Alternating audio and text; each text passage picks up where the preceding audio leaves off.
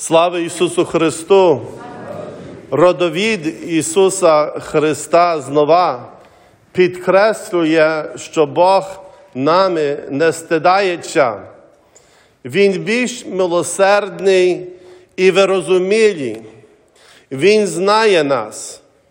Часом дитина думає, що вона щось дуже грішне зробила і жалує, а батьки з милосердям дивляться і кажуть: «Та ти дитина, ти не розумієш, я розумію тебе і прощаю тобі». А Господь Бог більш милосердний, ніж батьки, більш вирозумілий, ніж ми є. Часом ми себе любимо карати, терпіти, а Господь Бог: «Дитино, ти забула свою красу». Дуже часто гріх веде до більшого гріха.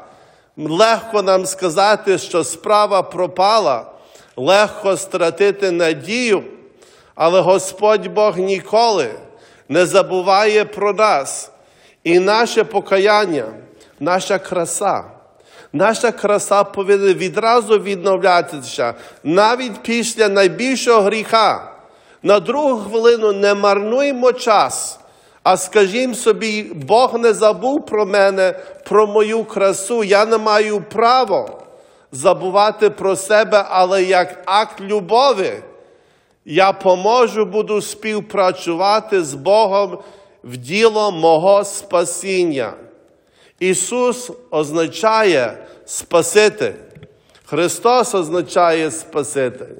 Його ім'я нам пригадує, що Він задля нас і нашого ради спасіння зійшов із небес, що ми щослужби Божій у вір'ю повторяємо собі. Дорогі в Христі, ми як діти.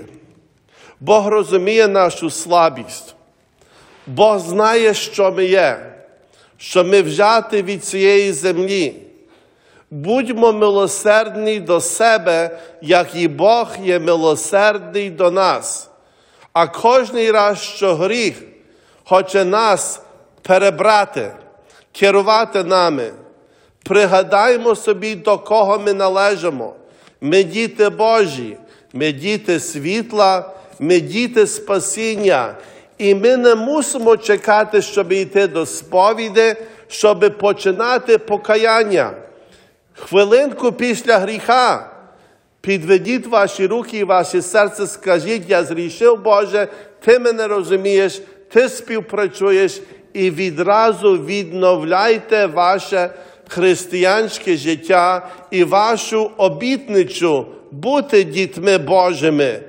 Не тратіть надію на себе, бо Бог про нас ніколи не забув.